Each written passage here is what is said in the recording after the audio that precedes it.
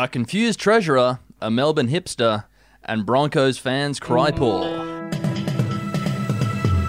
Hello and welcome back to another edition of the Batuta Advocate's Daily News Bulletin. My name's Wendell Hussey, and joining me in the Budgie Smuggler booth once again is... Errol Parker, the editor-at-large of the Batuta Advocate.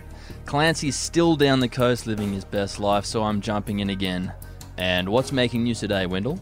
Well, we'll start off with some news of national significance, and a local man who also happens to be our treasurer says he can't see how free childcare might help a large section of our workforce get back to work. Talking about Josh Frydenberg here, of course, and somewhat confusingly, he's come out and said it makes way more sense for people to pay for their own childcare rather than having the government pay for it themselves.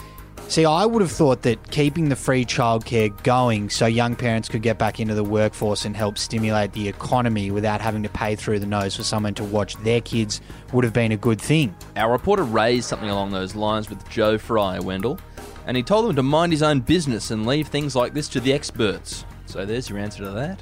All right, fair enough. Moving on to our next story, which is breaking out of the coronavirus hotbed of Victoria, and a Berlin-obsessed hipster from Melbourne is excited that his city might get its own wall soon too. Yeah, some exciting news there for William Harrop, a former client manager turned semi-professional bartender who is delighted today at news Victorian health authorities are considering putting up walls around corona hotspots to keep those sickly people in. He said he was sad that he wasn't able to head over there to the German capital to hang out with other Australians for a year or so. But if they build a wall in Melbourne like that famous one they did have in Berlin, it will be close enough to the real thing for him. Mr. Andrews, build that wall! Almost like the real thing there, Errol. Mr. Gorbachev, tear down this wall.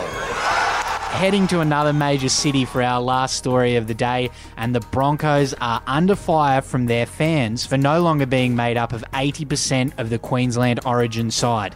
They really are copping it left, right and centre, those Bronx. But this article was really about those Brisbane fans who, for the first time, are beginning to appreciate that some clubs can go a decade without winning a premiership. Yeah, they're coming to terms with the fact that they don't actually have a team of outright guns who win Origin every year and take their team to the pointy end of the NRL season, which is obviously tough if you've been spoilt like Broncos fans for decades. It is pretty rich, though. I mean, I've been a Titans member since their inception. You think that's easy? I mean, they haven't won a premiership. They're the only club that hasn't. Yeah, well, look, that's very admirable that you've hung in there, Errol, all this time.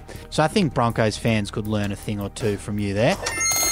Now, our quote of the day emanates from the mouth of the New South Wales Premier Gladys Berejiklian, who said, "Do not allow anyone from a hotspot in Melbourne or from Greater Melbourne to come into your home. You have the right to say no."